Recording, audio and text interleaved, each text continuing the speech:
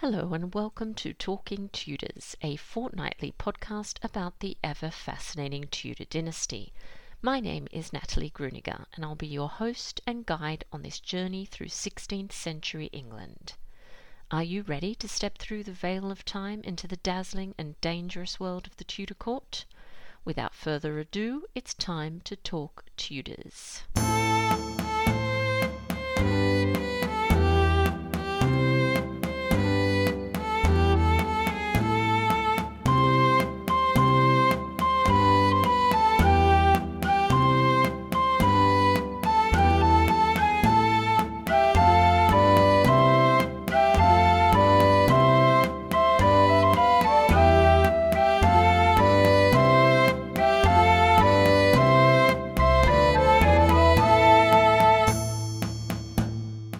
Hello everyone, welcome back to Talking Tudors. This is episode 184 and I'm your host, Natalie Gruniger. Thank you so much for joining me. As always, I'd like to start by acknowledging and thanking the wonderful listeners who continue to support my podcast on Patreon and extend a heartfelt thank you to everyone who's taken the time to rate and review the show. This really does make a difference. If you love the podcast and you never miss an episode, perhaps you'd consider becoming a Talking Tudors patron. Please visit patreon.com/talkingtudors for more information. Join the Talking Tudors patron family, and in addition to receiving lots of Tudor-themed goodies, you'll have access to patron-only monthly giveaways.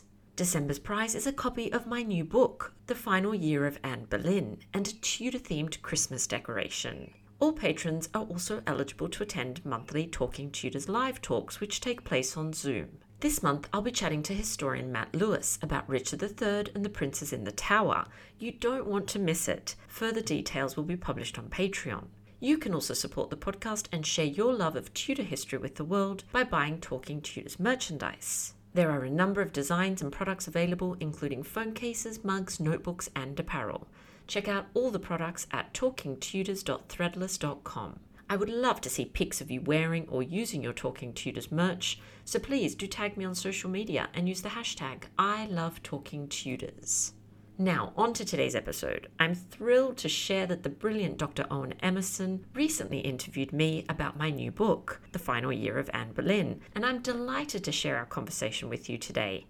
It's coming up straight after this short musical break, courtesy of guitarist John Sayles.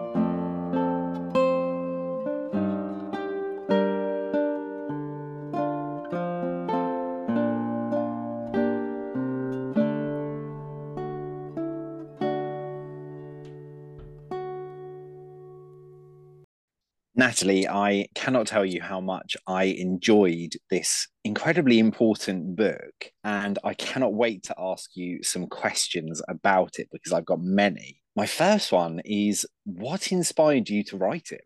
Hello, Owen. It's such a good question. I'm so happy to be here to speak to you about the book. This is actually my first official recording about the book. So, it's wonderful that it's with you, such a wonderful friend. It's a very good question, isn't it? And I love to ask people that on my podcast. When I have people on, I always ask them about the inspiration behind their projects because I think it's quite interesting. In this case, for me, obviously, it's been, I think I was 20 when I first fell in love with the Tudors. So it's been a long journey. And throughout that time, I've always noticed that when things focus on Anne Boleyn's downfall, they tend to obviously focus on those last few crucial months. I think that's given a little bit of a skewed view of the events of that time. And in the 20 years or so that I've been reading about this and researching this, quite seriously researching it from about 2009, I noticed that 1535 was a very crucial year in many ways. And there was a lot going on in this particular year, which I think we'll talk about in a little bit. I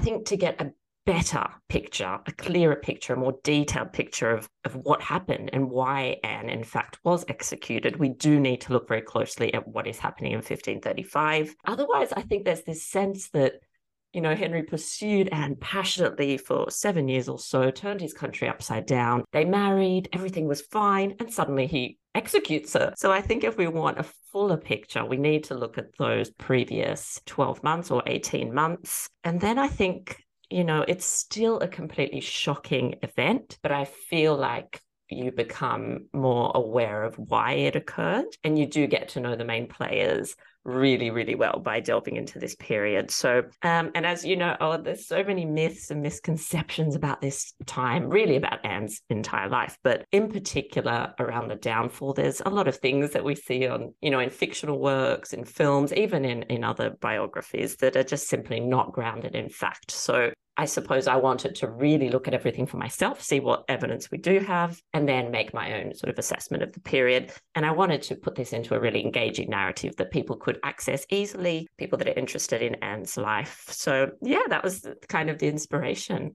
That's so interesting. And I think you're completely right. I think because of popular culture, we're encouraged to see, this long romance, this long affair, and then a really short and brief reign of Anne, and also a very brief period of happiness, of married happiness, and everything's downhill from there. So you've chosen to focus on, let's say, 18 months of Anne's life. Can you set the scene for us? What is happening in England in late 1534, early 1535? You're going to have to bear with me with this one. There is a lot going on. And I actually think I need to go back just a tiny bit into 1534 for this one, because there are some important acts that we need to sort of cover just briefly so that everyone is up to date with what is going on. So of course we know Anne becomes queen in 1533. She gives birth to Elizabeth in September of that year. The following year there is a new Succession Act which is introduced. So this formally recognizes Anne as queen, and it in fact forbids Henry's subjects and Anne's subjects from appealing to Rome for any reason. So we know this becomes relevant very soon. The king and Anne's children are pronounced as the lawful heirs to the Tudor throne, and Catherine of Aragon can only be referred to as the Dowager Princess. She's no longer the Queen of England. So we have the Succession Act, but we also have a new Act of Supremacy. So this recognizes Henry as supreme head of the church. Now, in order to ensure the stability of the new Act of Succession, there is this new Treason Act that's brought in, and it is not popular. This is the first time that spoken or written words constitute high treason. So you can just imagine how this can be used and abused, and it is. And I do go into quite a lot of detail about the people that are using this to their benefit. So it's not happy. And there's also what's called an act respecting the oath to succession. So there's an oath that people need to take. This, of course, lands people like Thomas More into very hot water because he won't make the oath. So there's a lot of that going on. There's also, of course, a lot of religious contentious debates. There are some things that you simply cannot discuss at this time. It is too dangerous to be talking about purgatory, for example, honoring the saints, marriage of priests, justification by faith, pilgrimages, miracles. They're all the things that Anne would have been thinking about, discussing, but they're things that the subjects of Anne and Henry are encouraged not to speak about. This gets somewhat resolved following Anne's execution with the 10 articles that are brought in, but to be honest, it's still very kind of grey water, and people don't know what they're supposed to be doing, how they're supposed to be worshipping. So it's a time where people are very confused. There's a lot of confusion. There's a lot of suspicion. It's a very sort of stressful time. Unfortunately, added to that, there are lots of other strains on the marriage. So there's the very real possibility that there's going to be an invasion by the combined Catholic powers, so Francis I, Charles V. Now, you and I know that this never happened, that they never did this, but we have to put ourselves into their shoes.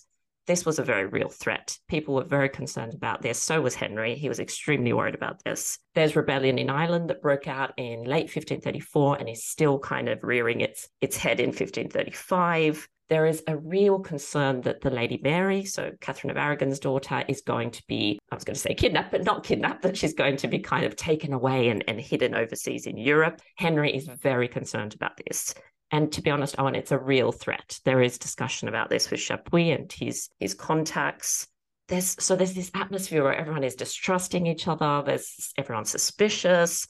It's fueled by this new Treason Act, because now your words can land you on the executioner's block. So it's a really scary time. And on top of this, we have excessive rainfall, really excessive. I know it's England, but excessive rainfall that leads to the crops failing. So there is famine and there is increased food prices and inflation. So not only are the people concerned about their trade routes, are they going to continue? They're also concerned about whether they're going to eat another meal. And you know that with this kind of weather where it's kind of wet and hot, when summer comes, there is plague. So there's all these kind of pressures and everything that is happening in 1535. And Anne is trying to navigate her way through this. Henry does get the blame a lot from people, but Anne is generally the scapegoat. So people are upset. It's difficult to blame your own king, anointed king, but to blame Anne is an easy sort of thing to do. So she does end up bearing the brunt of a lot of the disgruntled subjects in the country. That is so fascinating.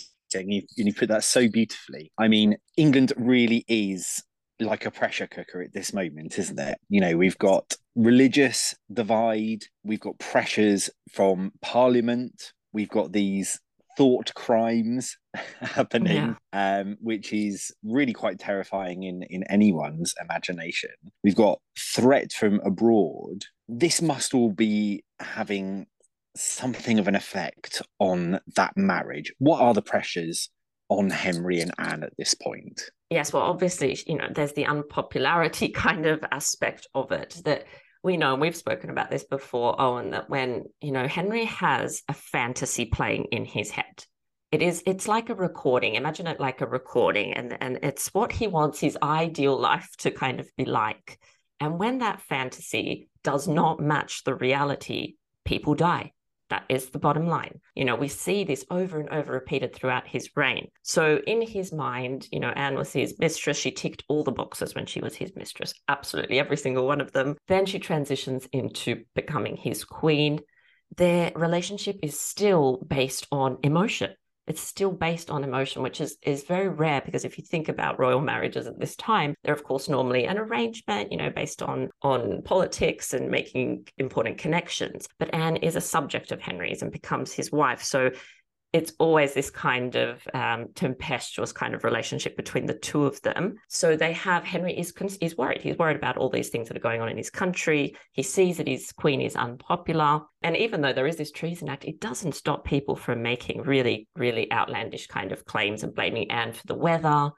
She's apparently responsible for the crops failing, for all the rain. She's blamed for absolutely everything. And of course, people feel that because of her religious views, that maybe we'll talk about in a little bit, that she is in some way poisoning Henry's ear. Her and Cromwell, Thomas Cromwell, normally blamed for that. So they have all these pressures. Now, of course, the one we haven't mentioned is that they have a daughter, the beautiful Elizabeth, very clever, precocious girl. In 1534, unfortunately, I know it's often referred to as a miscarriage, but I quite strongly believe it was a stillbirth very late into the pregnancy. So they've just had this tragedy in 1534. They've got a beautiful daughter, but of course Henry wants a son, as we all know. He wants a son, and that has not happened for the couple just yet. And because of these pressures affect Anne's personality quite intensely. She is magnificent and brilliant, but stress enhances her irritability.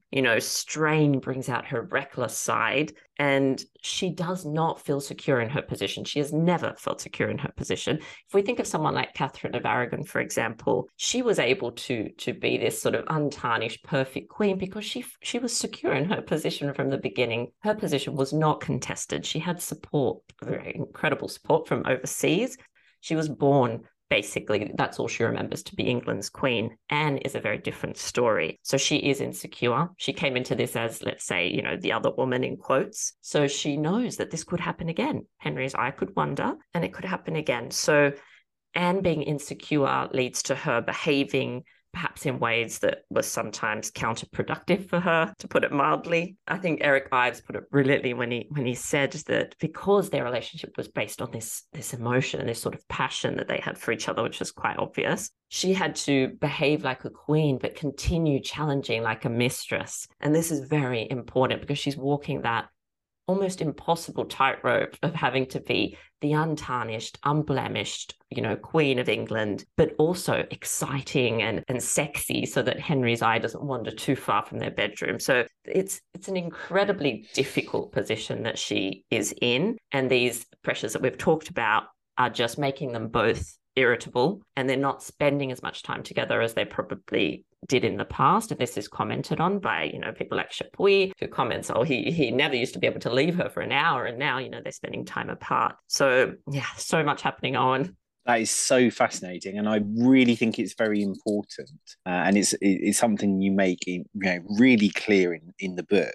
Is that marriages of this period are meant to bring stability, aren't they? They really are. That, like the marriage between Henry and Catherine, again, was founded upon this promise of stability, of union between countries, between, forging an alliance. And actually, the marriage with Anne has brought everything but stability, hasn't it? Yeah. It's and really the thing binding them together is exactly as you put it. It's love, it's emotion, isn't it? That's really difficult to maintain when there is so much at stake. What would you actually characterize Anne's state of mind as being in 1535? Yeah, this is one of those things where I was kind of shocked when I started really diving in, because I don't think we see this very often. I don't think we speak about this very often, but I would actually go as far as saying that at the beginning of 1535, she was having a mental breakdown. She was just not behaving as she usually behaved. She actually went as far as to say to a French ambassador that was at court that she knows that all eyes are on her, and she feels that pressure and that weight of having to try to do her job. And we might speak about this as well, that we often forget that she had responsibilities as the Queen of England. It wasn't just all sitting in her chambers embroidering. Like, Anne was very active in the management of her household. So she's got those pressures where she's trying to do the best she can do. She wasn't raised to be a queen. She is learning on the job. We could, I think we can say that as well. But then she knows her husband's personality. She understands Henry. She's seen what he's like. She understands him. She's very intelligent. So she sees that the threats that are very nearby. She knows she's not hugely popular with people at court. She has her family and they're very close knit. And I think, we can talk about her and George in a little bit, but they are two peas in a pod. They're just so brilliant. But unfortunately, that grates on people at court, and they're not always very popular. So I actually feel that she was on the verge of a nervous breakdown in 1535. We see an improvement, and we'll talk about the progress, I hope, soon, but we do see an improvement, but then we see a decline again, of course, in 1536. So it's very up and down. Her moods are changing constantly. I don't know that she would have been the most pleasant person to be around Owen at this point, because she is extremely stressed and she has a very sharp tongue as well when she's under pressure. I actually think your reading of this period is unparalleled, because I've always felt from the sources that this is the point in which Anne actually might have cracked. I don't think we can sort of overstate how much pressure she was under at this point. And let's not forget, in those 7 years of the courtship, Anne had periods away from court, not least at Hever Castle. She was quite often leaving that pressure cooker and being out of sight, if not out of mind, for the rest of the court. So she's transferring into a completely different realm, isn't she? She is never off show now. And she's not the person they're talking about, behind her back. This is, she's front and center of the court.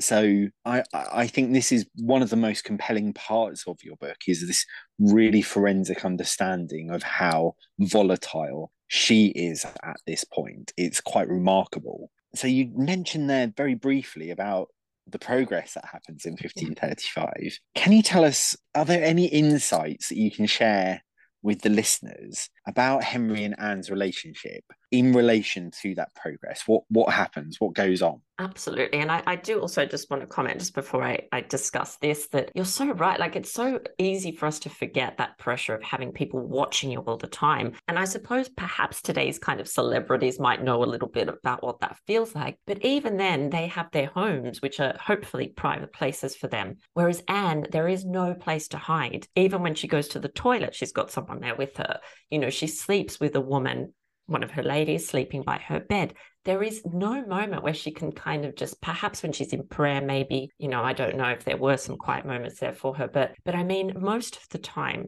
people are watching her. They're not just watching her though, and they're judging her constantly, everything she does, comparing her continuously to Catherine of Aragon. You know, how is she stacking up? Is she doing the right thing? Oh, she doesn't know how to do that. Like, it must have just been so awful and so exhausting, I think, as well. So this is where the progress is a really interesting period. So we're talking about the 1535 progress. It is the second longest progress in Henry VIII's reign, incredibly politically important. So there's all that wonderful stuff, you know, to do with obviously religion and visiting people that supported the couple. They're basically on the road for 3.5, you know, almost 4 months, traveling around through the West Country. They're visiting people that supported their marriage, but they're also checking up on people, which is what I love about progresses. You know, you get to travel around the country and pop in and visit people and see what they're doing. And of course, you know, take advantage of hospitality and try not to pay for things as you're on the road. So the progresses in themselves are fascinating. And I've been studying these for a long time and have written books, you know, about these progresses because I do love them. They're quite amazing. But interestingly, Henry and Anne depart a little bit later than scheduled, actually. So the way progress works, they will generally put a sort of schedule out, which we call, it's got a very strange name. It's either a Geist or a Geist. I never know how to pronounce it, but it's basically just a schedule of where they're going to be, how many miles they're going to travel per day, and where they're stopping, so that everyone who's following can know, you know, budget for themselves and work out how they're going to join the progress or where they're going to join. So they left a little later than scheduled. They actually ended up leaving just after I think it was actually the day of Thomas More's execution, to be honest with you. They leave Windsor Castle. You know, there is this sense that they're escaping. There's a very real sense that they've made this kind of pact. They need to get away. They realize their relationship is crumbling and they need to get away for a little while, leave London. There's all those threats we talked about, the plague, etc., and all those eyes on them. There's also now, as news trickles out throughout Europe, that Thomas More and John Fisher have been executed. There is just, you can just imagine the backlash from that directed at Henry, but Anna as well. So they travel around the country, they're visiting people. And what the sense I really got is a sense of renewed intimacy. So if we think about those things that attracted them to each other in the first place and the things that really connected them, you know, their absolute love of hunting, both of them, brilliant horse people, you know, they are amazing and can actually match men in the saddle. She can be in the saddle from morning till night. She is, and that gives you a sense of how fit she was. She would have been incredibly fit. So they're hunting, they're hawking. It's the time for all those pastimes that they love. They are playing cards, they're gambling. They're both big gamblers. Henry generally loses a lot and wins money from him quite frequently. They are gambling with people they like. They're surrounding themselves with people that they enjoy spending time with. They are, of course, music, huge part of the Tudor court, and it travels with them on progress. So they are listening to music. They're obviously having people perform for them, including one Mark Smeaton, of course, that performs at Winchester. So they are doing all those things that they love, and you sort of see them blossom. You see that relationship come to life again. It's like this new life has been breathed into this particular relationship. They're moving around, so they're being active. They're traveling around 15 miles a day was the sort of common period. They're staying briefly if it's a smaller house, like with a courtier, long periods if they're at a royal castle, for example, you know, more than 10 days at Thornbury Castle, because it's a royal palace. It fits most of the court. It's wonderful. They stay at Sudeley. Very common for the court to be split, though. So they don't all tend to stay at the same place. So when Anne and Henry are at Sudeley, a lot of the court is at Winchcombe Abbey. We have Thomas Cromwell that joins them there as well, which is interesting, because at this same time, while they're kind of enjoying themselves, and there are lots of reports of, oh, goodness, the king has not signed one single document since he's been on progress. So, you get this sense of Henry saying, you know what, I'm just going to have a break, from that pressure and enjoy myself with Anne. And lots of correspondence saying that the king and queen are merry. So they're happy, they're enjoying themselves. There's commentary about the other courtiers that are accompanying them having a good time. You just get, it's like a weight is lifted during that period, during those few months. But, it's not like the politics of the day doesn't just stop. We have Chapuis that's in London keeping a very close eye on the court and commenting on what is happening. We also have Thomas Cromwell that joins them at Winchcombe Abbey, Sudeley Castle, and he's sending his commissioners a fanning out from wherever he is to investigate the monasteries. So they're going and asking all sorts of questions, collecting relics. I think when you look closely at this period, you do get a sense that they have reconnected, renewed sense of intimacy. And of course, this is not just my imagination. This is confirmed because Anne falls pregnant towards the end of this particular progress. So and I always find it interesting because this is the progress where Anne sends some of her men to Hales Abbey to investigate a very famous relic, which is said to be a phial of the blood of Christ. And so I think it's really great because that religious side of Anne is often missing in accounts of her.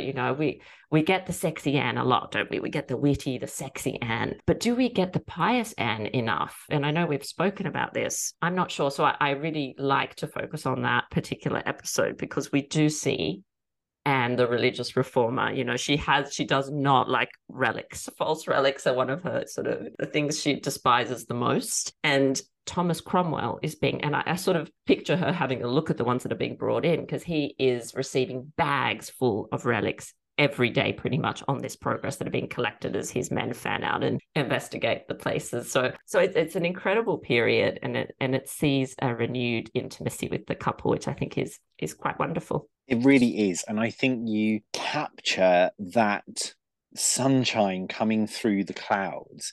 Anne and Henry's relationship is sunshine and storms, isn't it? And this very much is a sunshine period. But you also get the sense, just like the weather, that even this is out of their control. Even the happy times are finite, And I think you capture this period really brilliantly. It does feel like sort of a second honeymoon for them. It's kind of sad in a way that they can't stay at this point. I have to say, I was sad writing it. Because I obviously I know what's coming. And what's interesting, Owen, that it's almost like I sort of felt like I knew what was coming. And I sort of feel like they felt like they knew what was coming because they were supposed to, the return leg home was supposed to take something like a week, 10 days. It literally took over a month. They just extended it to the point where in the end people said, you've got to get back to London, you can't be on progress the whole year. So you get that feeling that they were hanging on to something that they knew was very fragile. And I think even Henry is an interesting character, but I think he even knew that change was coming, That's so interesting. I'm immediately reminded of that other period where they take ages to get back to London. And that's when they land from Calais after they visited Francis and when they most likely have their first secret marriage on St. Erkenborn's Day. And they are again absent for many, many days and take a hell of a long time to get back. And you're completely right. When the stakes are really high, when those emotions are most intense, they very much are almost inseparable. They don't want to return to the reality of the implications of their relationship. When they're alone together, it seems to work. It's when they have to put it into practice that things start to go badly wrong for them, I think. It's when they are at the mercy of other people. Now, talking of other people, Anne's relationship, we need to get to grips with what her relationship was like with some of the key players at stake here at the moment. And I'm thinking, firstly, of the Lady Mary, Princess Mary, but currently titled the Lady Mary. What's it like? It's a difficult one. And look, I tried my very best to go into this with a sort of open mind and not with my, not with the Boleyn supporter mind on, but just observing and seeing what does the evidence actually tell us.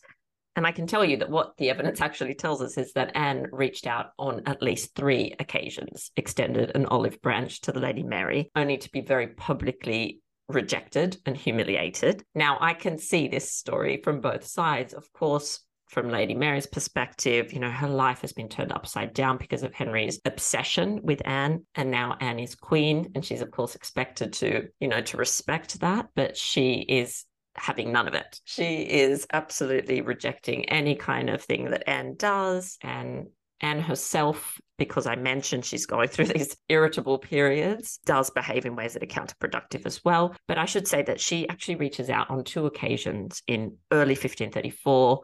There's one, for example, at Eltham Palace when they go to visit Elizabeth, because of course Mary has now been made to kind of serve Elizabeth, which is extremely awkward situation. Very, very awkward. Elizabeth's an infant and the Lady Mary is a late teenager. So it's a very difficult situation, particularly for the people that are in charge of that household. I think if I had been told I had to be in charge of that household, I would have run a million miles, because it's an awful job. She's not allowed to really see Chapuis's men when they visit. Henry needs to approve everything. It's a very restrictive life for the Lady Mary at this point. So we do see Anne reach out twice in 1534. She also reaches out again quite towards the end after Catherine of Aragon's death in January 1536, basically saying, look, come to court. I'll be like a mother to you. You won't have to carry my train. You can basically walk beside me. She was trying everything, but Mary was not having any of it. The only queen she recognized was her mother. That's the only marriage. I suppose there have been a lot of judgments made against Anne for her behavior, but I need to, again, draw people's attention back to the fact of the pressure that Anne was under. And this is not just your teenage stepdaughter not liking you. This is a prospective heir to the Tudor throne that wants to take your daughter's position. So I think we need to be very clear about what is happening here.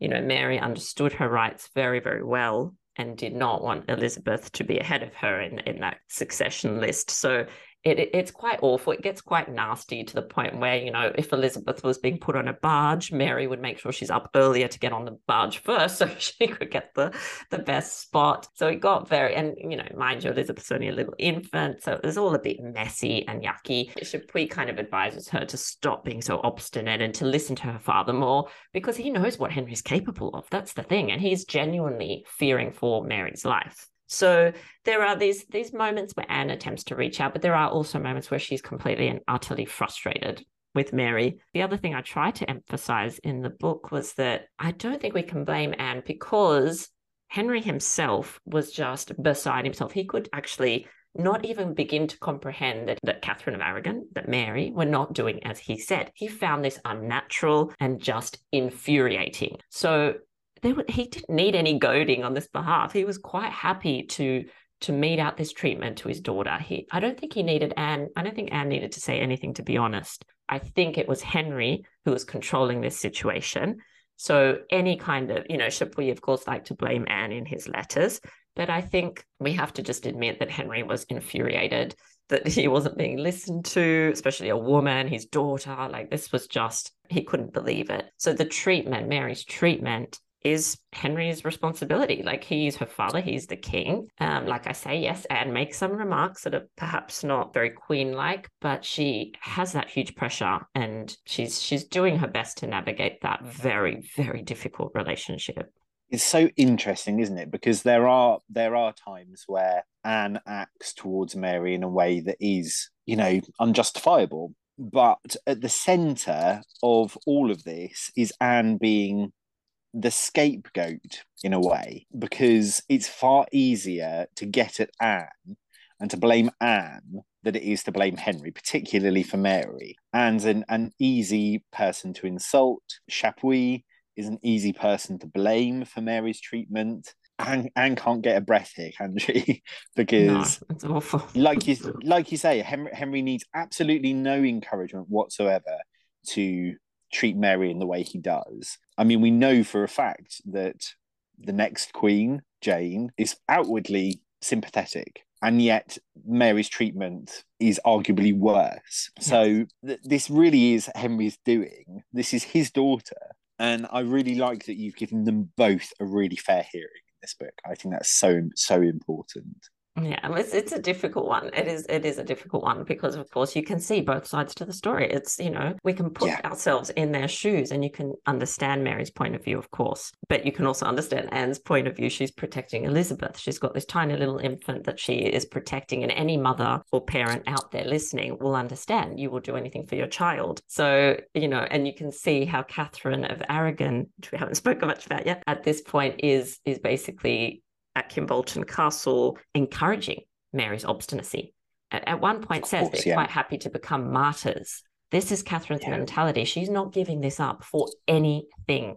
There is nobody or nothing that's going to make her give up what she thinks is rightfully hers and Mary's. So it's this real battle of the wills. And I think at one point Anne makes a comment that Mary is her death and she's hers. That's how she's feeling. She's feeling there's no way out except one of them literally dying, which is so awful to think of her having to have that pressure added to everything else we've talked about. It really is. It's quite a difficult situation to negotiate, like as a historian, isn't it? Because you've got to be fair to both, all three of these women, really. You've got to be fair to Mary. You've got to be fair to Catherine. Actually, there are moments with Catherine. I mean, I have so much admiration for her, and yet there are moments where you're like, are you, I do not want to blame her in the slightest. She has literally done nothing to be in this position. But you are thinking, like, if I was in that position, would I be giving that counsel to my child? Would I want to be putting her in that position? Would I want to be encouraging that risk to her life? And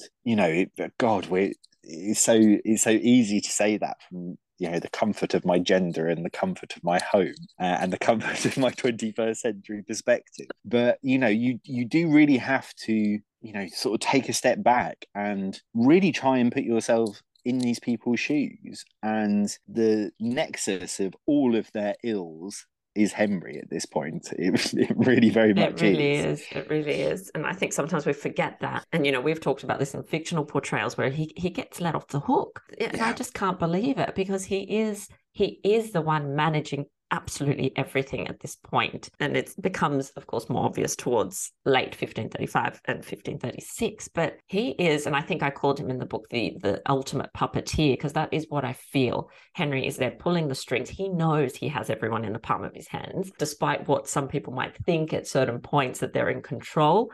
And we see people think that, and we see them end really terribly when they feel like, oh, perhaps, it's me making the decisions, not Henry. And we see it with Cromwell, we see it with Anne, we see it with Wolsey.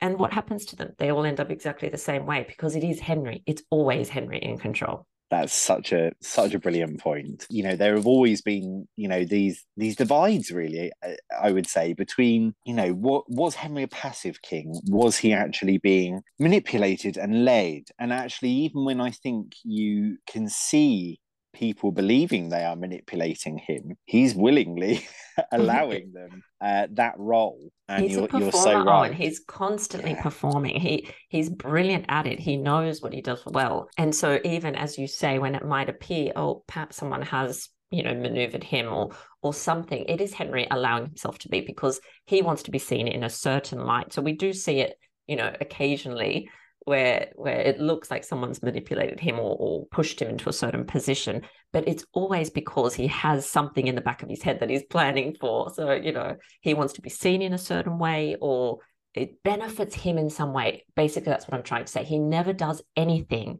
to benefit someone else. It's always to benefit him, whether it's about how Yeah. he looks, how he presents himself. And I know that people find it hard to kind of believe that because we have such strong characters around him. But I really do think he was always in charge. So true. My next question is again talking about Anne's relationship, and it's a dual one really, because these are two individuals who historically have been charged, shall we say, with being solely responsible for the downfall of Anne Boleyn. One is Thomas Cromwell, Henry's chief advisor at this point.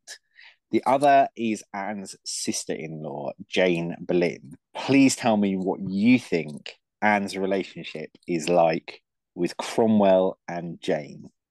I might start with Thomas Cromwell because this is such an interesting one, I think. And it's again, I had lots of those kind of aha moments where I'm like, oh gosh, I really had this completely wrong. And I think the traditional narrative tells us that Thomas Cromwell and Anne Boleyn were allies.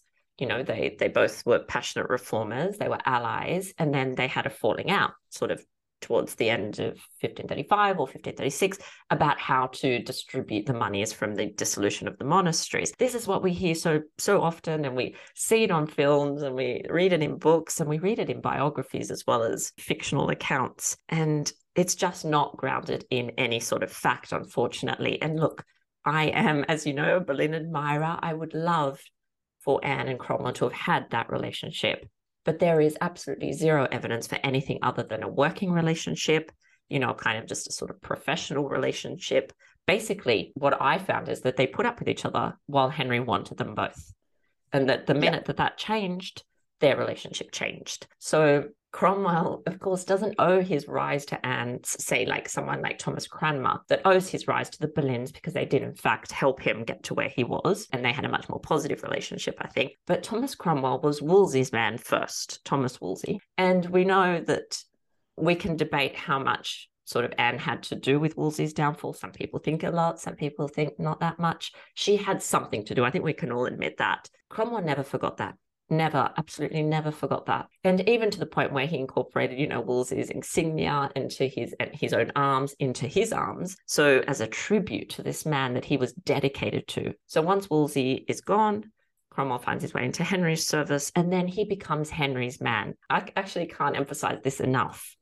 Thomas Cromwell was not Anne Boleyn's man. And I know the wonderful Professor Eric Ives makes that statement in his biography. And I can see where he was coming from when he wrote that. However, I think the evidence points to the fact that Cromwell was absolutely working for Henry, 24 hours a day, working his butt off for Henry, and not for Anne Boleyn. While those two things coincided, while Henry wanted Anne Boleyn, fine. Cromwell knew what he had to do.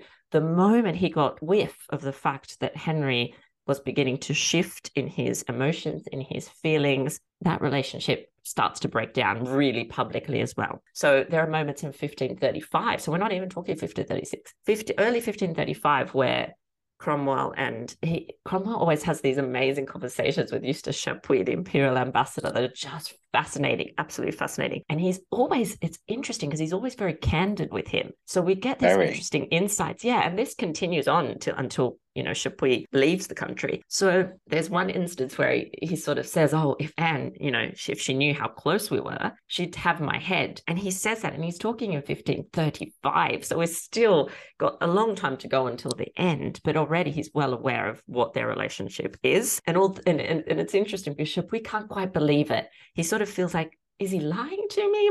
What is happening? Because he feels that their religious views connect them and kind of bring them together. But those religious views are also quite different as well, you know. But Chapuis he just puts everyone in the same sort of, you know, basket, or they're just kind of reformers, we'll just put them into the same basket. But so they have it's such a difficult relationship, and it gets worse, and the cracks start to, you know, really appear. And I think the complete breakdown happens probably the event that people know really well, the Passion Sunday sermon, where John Skipp makes a very scathing attack and a very clear attack on Cromwell's policies towards the monasteries.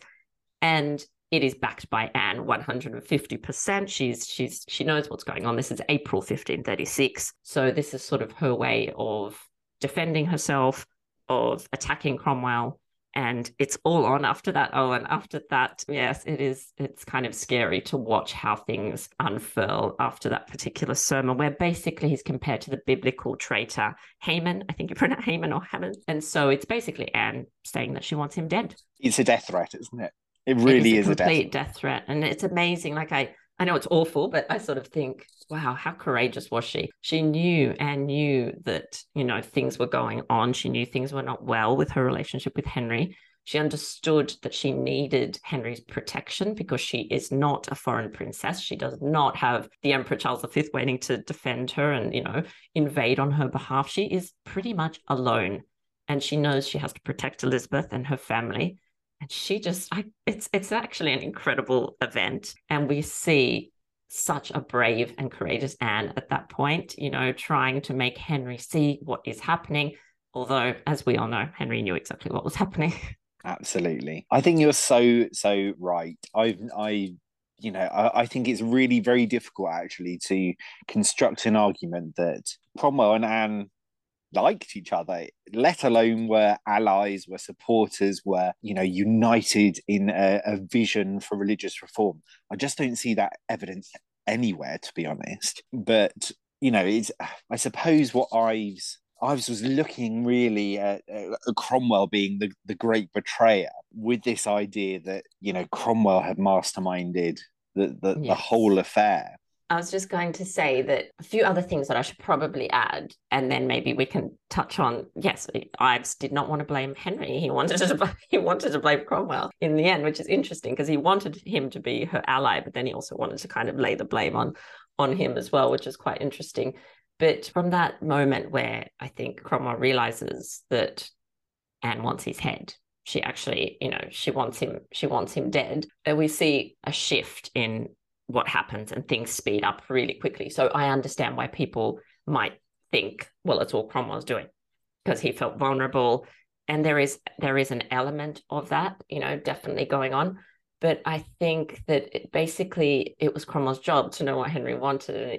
His remembrances are full of, to know the king's pleasure about this or that, birds, what he wants to eat, all sorts of things. And Cromwell was a genius. He was brilliant at that. So I think he very much understood that what Henry wanted was Anne removed permanently. He didn't want her exiled. He didn't want her, sent to a nunnery somewhere. He wanted her gone. And there are reasons for that. And we'll come up to that. And Cromwell understood that. So Cromwell was Henry's man. He was just simply finding a way out for the king. And the way out that he offered would have consequences that I don't even think Cromwell realized, to be honest with you. The power he gave Henry in that moment when of course, I can't know exactly how this came about, whether it was a conversation, what it was. But when, a more permanent removal of Anne was suggested, opened a can of worms that was never shut again, basically. The king knew no end to his power after that, basically. And I think importantly, when it comes to Anne and Cromwell's relationship, we have to remember that Cromwell, basically every evidence that can be put forth for them being allies can be refuted quite easily. For example, yes, he organized Anne's coronation because Henry told him to. But importantly, he wasn't raised to the peerage until after her execution. He took over Anne's father's role, which was a very important role at court after Anne's execution. And we see him gradually rise in power after Anne's execution. She was basically putting a hold on all that. It is clear and obvious that while she was around, that wasn't going to happen. So Anne's removal obviously benefited Cromwell. There's no doubt about it. But was he solely responsible for her removal? No, I don't think so.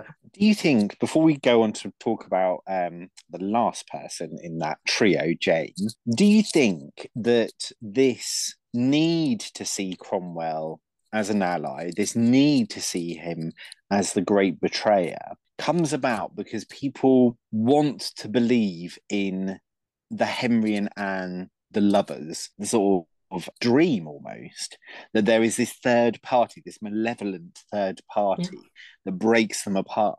And, is that possibly why Jane Boleyn is also apportioned that role in this story? Absolutely. I think you've just absolutely hit the nail on the head. So I think that there's this real need, and it might be even a subconscious thing. Like, we really want Henry and Anne's story to be a love story. And if there's no malevolent third party, then it's Henry's fault. And how do we get that in our heads? How do we get around it being a love story, but then Henry turning on her so violently and killing her? So that's why many historians, and there's still many today, that say Henry believed the charges against Anne, because that's one way that we can justify what he's done. If he believes in her guilt, then, well, okay, he was just following the law and having her executed. So yes, you're absolutely right. So Cromwell, Lady Rochford, they become these sort of evil kind of scapegoats that people blame things on, when again, and what's so interesting, Owen, and actually so heartbreaking as well, that I think actually Anne also for a period thought the same thing. Let's think back to the sermon, that controversial sermon that her almoner gave, where Cromwell is compared to, the biblical traitor. Henry is not. He's the gentle king. He's compared to the gentle king. And it's this traitor that convinces the king to do these awful things to his Jewish subjects. That's the story of the Bible. And this is what Anne is pressing as well. So at this point, And it's really awful and tragic. You know, she might also be thinking, oh, it's Cromwell poisoning him against me. You know, whereas I think she definitely realizes after, very soon, in fact, that it's not Cromwell, that it's Henry. But at that point, I think even she wanted to be part of that whole, you know, story where it is a love story. How could he do this to me? You know, it must be somebody else's doing.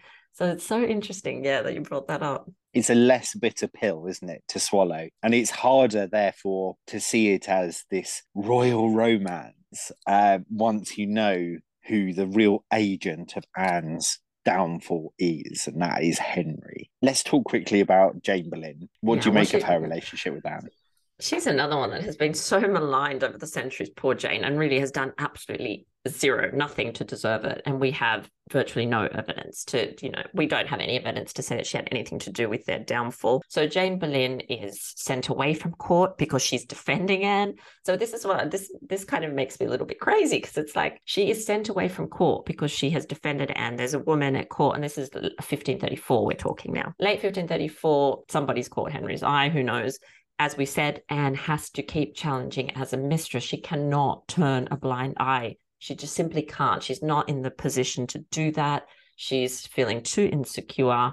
She realizes her relationship is based on emotions, as we've said. She knows her husband is fickle. She needs to challenge, and she decides to ask Lady Rochford for her help. So this is her brother's wife, her sister-in-law, and they come up with some plan to get rid of this woman, because she's not showing Anne the proper respect. Unfortunately, the whole thing backfires, and Henry, in fact, sends Jane Boleyn away from court. Now, Owen, I wish I could tell you more. We do not see Jane again until she pops up, possibly again at the end of 1535. But the next time we see her, she is intervening on behalf of George after he's been arrested. So there is no evidence to suggest she wanted any of this to happen. In fact, I think she well understood that her fate was completely intertwined with that of the Boleyn family. She understood her finances would be in dire straits if anything happened to George. It doesn't matter which way you look at this. There is no reason why Jane would want George dead, why she'd want Anne dead. Any evidence, if you look at the whole period, points to them being a close family. I think sometimes as well, because George and Jane did not have children that we know of, or that Jane didn't fall pregnant that we know of, that is recorded, there's this idea that theirs was an awful relationship. And so if theirs was an awful relationship, Jane must have been jealous of the incredible relationship that George had with Anne. So it's all this, it's all based on just conjecture and just no evidence. It's literally made up, you know, to blame somebody, because there needs to be someone, you know, standing behind the curtain looking, you know, grimacing in all the shows. And it's Jane Boleyn, isn't it? We see it so many times. Yeah, it's a tale as old as time, isn't it? And poor Jane really has been cast as this sister-in-law from absolute hell. But I'm so glad you've come to that conclusion as well, because actually, I don't know, it sounds controversial to say it, and it really shouldn't, because I think it's there in the historical record. I think she's a loyal woman. I think she does what she is told. I think she does things for people that she cares about. And I think that ultimately leads her to the block. Now, talking about blocks, something terrible is about to happen. There are some charges that are going to be levied, not only against Anne, but against her brother. What happens? What charges are levied?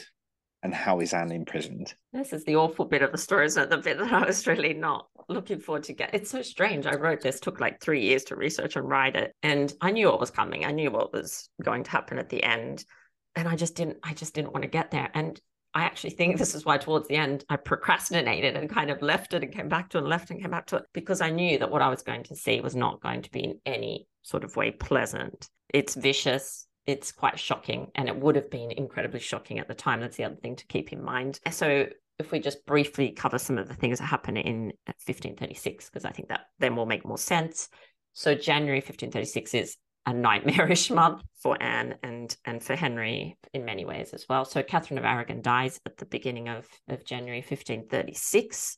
There is an initial sort of jubilant response, I suppose you could say, from Henry in particular, but also perhaps from Anne. We only really have one account that she's kind of in a celebratory mode, but it doesn't last long, because she's an intelligent woman, and what she realizes very quickly is that Henry was blaming everything on Catherine, and now that Catherine's gone, all his troubles suddenly are due to Anne. So, and I think this is something that Henry began to realize already in 1535, and I do make that case that I think he realizes that, oh, wait a second, is it Catherine causing me all the problems, or is it because of my marriage to Anne? So he's already, that seed's been planted. So Catherine of Aragon dies. Henry VIII, unfortunately, has an accident on the tilt yard. He's possibly training for the May Day joust that is coming up, 1st of May, where the king would normally be taking part in jousting.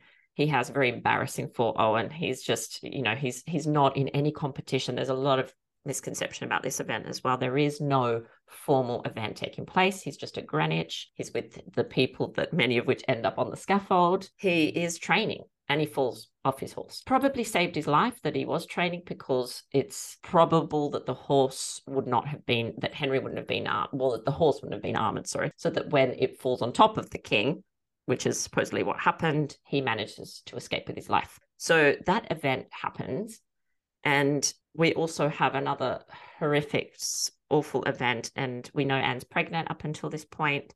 She, at some point following Henry's fall, miscarries her baby. So the traditional account is that the miscarriage occurred on the 29th of January, which was the day of the interment of Catherine of Aragon. What I propose and what I think I found is that that is not correct. It happened probably within days of Henry's fall, and possibly on the day of Catherine's interment, Anne was still, in fact, either miscarrying or had just miscarried. But that date is given. We only hear that date in a dispatch from Chapuis in February. And I think it was done to just, again, emphasize the goodness of Catherine and how evil Anne is, that God has punished her by losing her son on the day of Catherine's funeral, as a real kind of, it's just one of those morality lessons. And it's just been repeated over and over and over. Henry knew by the morning of the 29th that there was no baby. So it must have happened before that, is what I argue. So this is a terrible, terrible blow. So Henry is suffering. His ego has been absolutely destroyed following the accident. And now Anne has lost the baby. So he comes out with these statements that are really terrifying, where he says, I see that God will not give us sons. I see that God will not give us children. And you see that fantasy that he's got in his head now doesn't match the reality in any way. So we know what's going to happen. People are going to die. He's going to remove people. Henry cannot accept he does not make mistakes, according to Henry. It's always somebody else's fault. So he always looks around him to blame the closest person to him. In this case, it's Anne. We have a sort of period where things appear to return to normal. Anne's granted different lands in March. Her father's granted lands.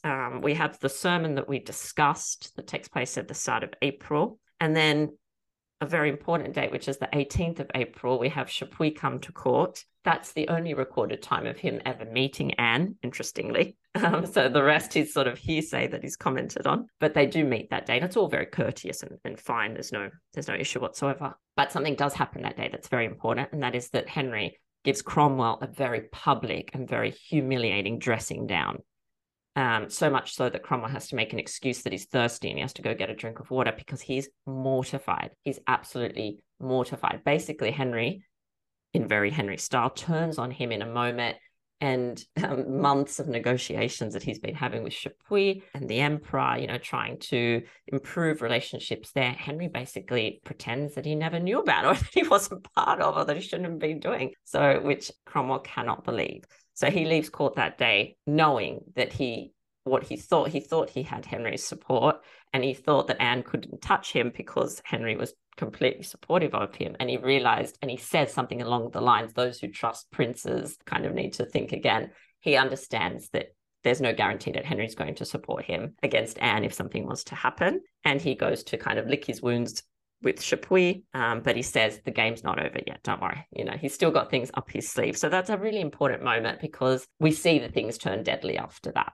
Cromwell is feeling vulnerable, Anne's feeling vulnerable, Henry's feeling vulnerable. It's a perfect storm, unfortunately. And remember, I mentioned how Anne becomes quite irritable and maybe speaks a little bit out of turn when she's feeling very vulnerable. This is exactly what we see. She is brilliant and intelligent and sharp, but she, on the last weekend of April, makes some very serious mistakes. So, when she's having conversations with some of the men at court, she says things that other people overhear, and then these are used against her. The one in particular, when she's talking to Sir Henry Norris, and she says, you look for dead men's shoes. If all came to the king but good, you would look to have me. In other words, if the king died, you'd want to marry me.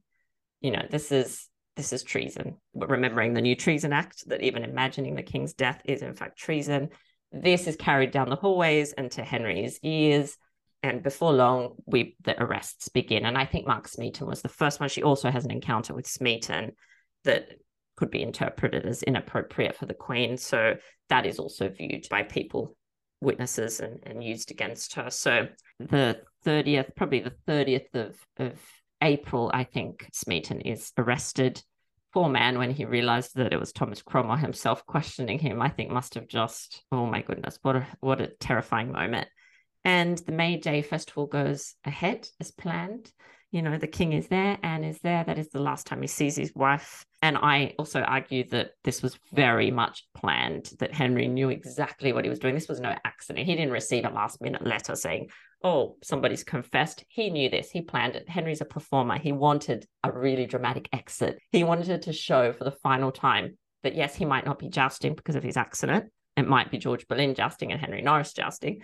However, he is the king and he's in control. So he kind of raises them on. It's really awful. He raises them one final time so that crash that comes the next day, or the same day, sorry, would be as dramatic and as awful as possible for those men. And Anne is then arrested the following day on the 2nd while she's at Greenwich.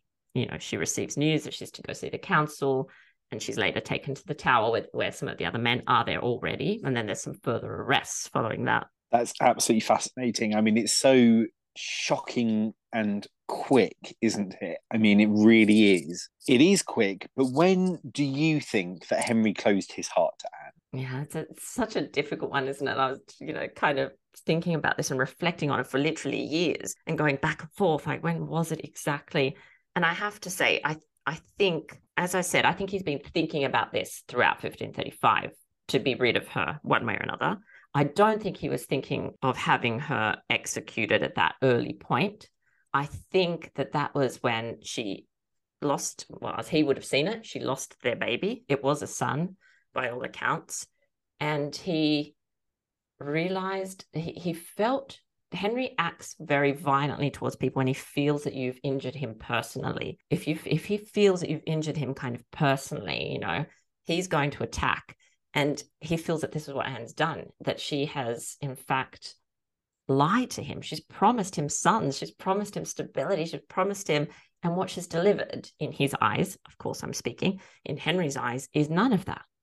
She's given him trouble. It's been chaos since the moment he laid eyes on her. It's been chaos for Henry. He's had to be excommunicated for this. He's had to lose the respect of so many of his subjects for his passion for Anne because she promised sons. And now, what has she delivered apart from absolute chaos? So he feels that she has betrayed him in the worst possible way. It has nothing to do with her having sex with 5 other men. That's ridiculous. We know that didn't happen. There's just the evidence is ridiculous. It's a farce. Everyone knows it. What she did do was not live up to his fantasy. And that was enough for Henry to go from that passion that we see at the beginning of the relationship to literally pursuing her death with that same ardency, that same fervor that he pursued her in the first place. And it's terrifying and it's shocking. And I think had she given birth to a healthy son, that would have matched Henry's fantasy. So things would have maybe improved for a while. I don't know if it would have lasted forever, but it would have improved for a while. I think that was the final straw for him. And he felt that she had betrayed him terribly, absolutely terribly. And he felt that it was justice, the end that came to Anne, which is awful, but I really do feel that. So you're very much of my mind, and I think this comes brilliantly in the book, that he feels what he's doing is justifiable. Oh, yes. Even if he does not believe her to be guilty of the things that she is charged with. And you very much believe that he did not, as some historians like to argue, think that Anne was guilty of adultery, guilty of incest, and guilty of plotting his death. Is that correct? Absolutely. I think Henry knew 100% that Anne was not guilty. Basically, it was impossible for her to have committed. We've talked about the fact she's never alone.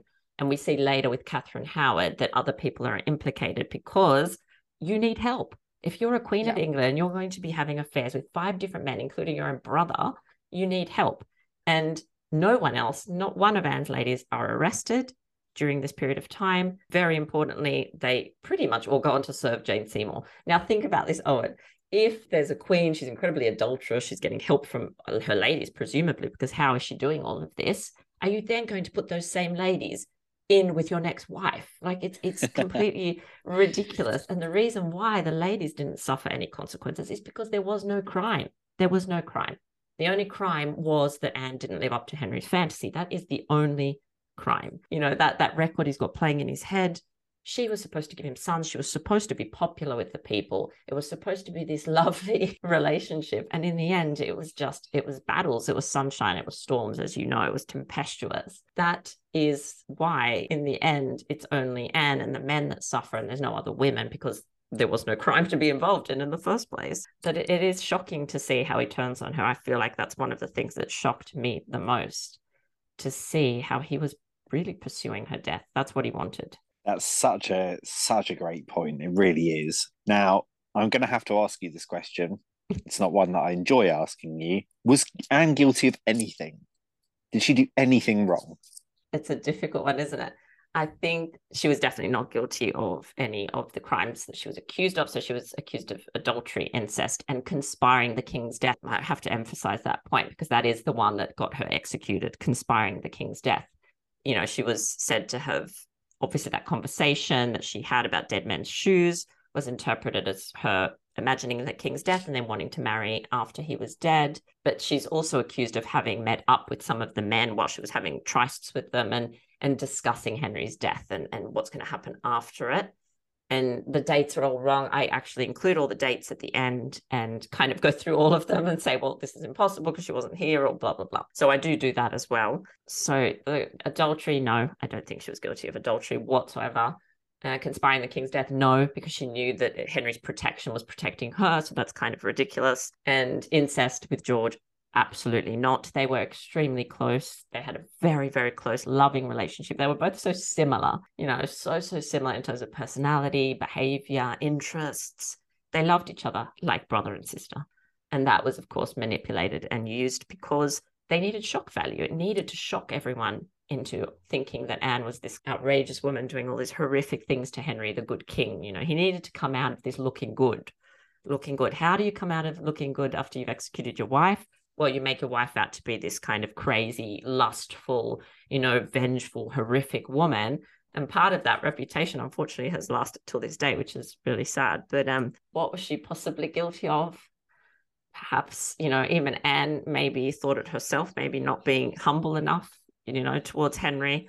She, like I said, had a very sharp tongue, would often get together with George, and perhaps there's I don't think this is in the trial records, but I think it's in one of Chapuis' correspondence from memory, where he says that they would laugh at the king's ballads, they'd laugh at things that he was wearing. You know what, Owen, I actually think that's true. I think they were both 100% capable of doing that, and you can see them both so brilliant, so capable, looking at Henry that perhaps isn't always as brilliant and capable, and laughing at him. That's probably the only thing that I can, you know, kind of say in terms of what she did.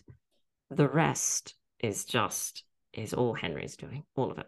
I couldn't agree more. I think you're absolutely right. I think George and Anne were more than capable of mocking Henry. I think there were moments where Henry perhaps needed to be mocked. A dangerous game though it was. One last question I'm really intrigued to know your answer to. There's a moment in George's trial where a piece of paper is delivered to him and he is asked not to read it aloud. And it talks about Henry's virility and his ability to please a woman. Do you think there's any possibility that this is rooted in truth as well? Is there a scenario where you can imagine that George, Jane, and Anne were actually talking about Henry's performance in bed? And can we make sense of it? Because I think there might be a grain of truth to that as well.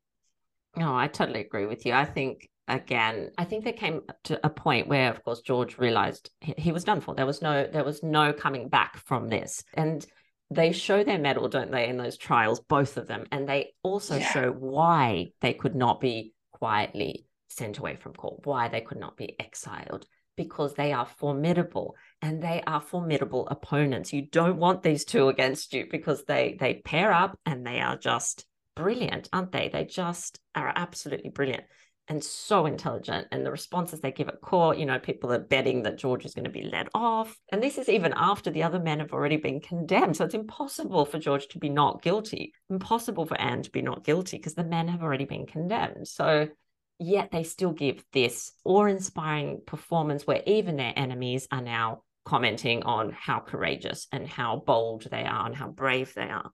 They are formidable. And I have to repeat it because you sort of get this sense of Henry being diminished by them. And Henry is a man that could be captivating, could be himself, you know, this sort of, wow, larger than life personality, you know, very handsome in his youth and very skilled at all the kind of princely, you know, things you had to be doing at the time. Yet he felt vulnerable in front of Anne and George. It's obvious, it's so clear that he felt diminished by their brilliance. And when they were together, it was double trouble, right? You know, the Boleyns were quite, and this is why we're still talking about them today, because they weren't like everyone else. Yes, they were, you know, they had some similarities, but there was something, you know, that thing that you can't quite put your finger on. This is what Anne and George had. I think George did say that. I think it is, you know, perfectly in keeping with what we know of George's personality, with the fact that by that point he knew he had no future. He was dead. He was a dead man walking. That he completely knew that. And because of how close George and Anne were, and I think also with Lady Rochford, his wife, I think it's very possible that in one of those moments where she's feeling vulnerable, where she's hurt by something, possibly, you know, the king's attentions on Jane Seymour that we didn't touch on. But, you know, of course, that all comes out around February 1536. Anne's well aware he's paying her attention. She doesn't like it. You could clearly see Anne in a conversation with her brother and Jane saying, oh, you know what? He can't even do it anyway. So what's the point? Poor Jane, probably. You know, like, just a conversation like that, I can really see happening. Yeah, I can as well. I think, you know, it is one of those moments that lets us get a tiny window into those private moments that we wouldn't know about otherwise, you know, those secret Boleyn moments. And I think there's every possibility it was rooted in truth. I also think there's this possibility that it might speak to Anne's anxieties about her situation. I mean, she, you know, if you look at contemporary ideas about how procreation works, there was an emphasis on a woman having to have pleasure in the sexual act. It was believed by many to be a vital component of releasing the female seed. You know, there had to be pleasure. And if you know, we think for a moment that Anne is, you know, concerned about her ability to conceive, and my goodness, why wouldn't she at this point? You know, I think we might actually have a window into a very human moment here that is spun, like all of the other charges are rooted in these moments that do have truth in them. These you know, comments that Anne makes and are spun into something completely ludicrous. I think there are strands here that are rooted in reality, and perhaps those are the best lies, the ones that do contain a grain of truth. Maybe that was Cromwell's genius, and maybe that was how he operated. I think you're completely correct. I think he was a genius, and I think you're right. He played on all of Anne's vulnerabilities. She was vulnerable to these charges. You know, people could believe this of her. If you laid these charges against Catherine of Aragon, people would laugh. They would say, what are you talking about? Because she's spent her lifetime being this perfect queen, doing the job so brilliantly. Anne was not raised to be a queen. So she has, and perhaps Catherine did in private times as well, but I think she would have been much more guarded. Anne was completely unguarded towards the end because she was under this incredible strain. We still get flashes of her brilliance, which is what I love, though, and we get it in the trial. We get it during her imprisonment. You know, we get it after the tragic loss of her baby, where she's the one consoling her ladies rather than the other way around. They are bereft for her because they know what this means. People know, they couldn't have envisioned that she'd be executed, but I think that she'd be supplanted was just, everyone knew that's what was going to happen, But then we get these flashes of the brilliant Anne, which is what I love. We see her consoling her ladies. We see her standing up to Thomas Cromwell. Like, imagine, the courage that would take. Try and put yourself in her position. She's vulnerable, yet she's going on the attack. It's her preemptive strike. She is courageous and brilliant, and she's defending her family. And we see when she's arrested, there are moments where she is, yes, of course, shocked by the charges and not behaving in a very, I suppose, queenly fashion. But then she quickly regains focus. And then, at the end, she is, wow, it's moving to see how brilliant she is. She does everything that she's supposed to do. And she meets her end in an incredibly bold and dignified way, which people are commenting on in Europe almost immediately. This is why Henry wants a private execution, because he knows Anne, he knows she's going to meet her end with elegance and dignity, and he doesn't want people spreading those rumors. Unfortunately for Henry, unfortunately for us, lots of people actually do get in to see the execution and do send favorable reports of her end to Europe and across the country. So, and in the trial, we see how brilliant she is, we see how brilliant George is, and you see how insecure Henry is, really deeply insecure. And that leads him to do a lot of the things that he does in his reign. Deeply insecure, but always in control, Owen. I could not agree more. Natalie, I think this is one of the most important books on Anne Boleyn to have been published in my lifetime, if not ever. It really is a masterclass, I think, in how we all need to revisit and reinterrogate and to reconceptualize who this woman was and why she matters. And I think you do that brilliantly. And I really cannot commend this book more highly to anyone listening to this. It's such an important book. It builds on so many amazing historians' works, but it goes beyond them too. And the amount of myths that you have busted in this book is quite astonishing. And I think it's a genius work. So my huge congratulations. Oh, thank you so much. That made me teary. That's amazing. After all these years of work, it's so, I just can't think of who I'd rather speak to about it. So I'm so happy to have spoken to you, and I'm just so happy that you enjoyed it and that you saw value in it. That's very important to me, because obviously you're a Boleyn expert, so it's always nerve-wracking to give something about the Boleyns to a Boleyn expert. But it's been an incredible journey. I don't know when I'll have the energy to do it over again. Oh, and people have been writing saying, oh, you should do the final year of Catherine of Aragon. You should do the final year, which would be interesting from that perspective. But it was an emotional roller coaster for me. It was incredibly draining, as you can imagine, but so fulfilling, and I feel like I've gained a lot of insights from it. So thank you for speaking to me about it. And thank you to everyone who's ordered it and who's been sending me lovely messages. It just absolutely makes my day when I wake up to, a picture or a comment from someone. And the book is actually out there. I received a picture today, Owen, the physical book. So your copy should be almost with you. So excited. I mean, I've read it quite a few times now, Natalie, but there is nothing quite like having the physical copy in your hand. So oh my God, I cannot wait. I really can't. And I have to say, on a completely superficial note, it's one of the most beautiful books I've ever seen. It's one of the most beautiful books. The cover's lovely, isn't it? Oh my God, it's really, really beautiful. So huge congratulations on that front. But I can, truly say that the beauty of it is matched inside. It's an astonishing feat. And I hope you get all the praise and wonderful feedback that you deserve, because it's quite an accomplishment. My hearty congratulations to you. Thank you. Always lovely speaking to you, my friend. I can't wait for our next conversation. Well, that brings us to the end of this episode of Talking Tudors.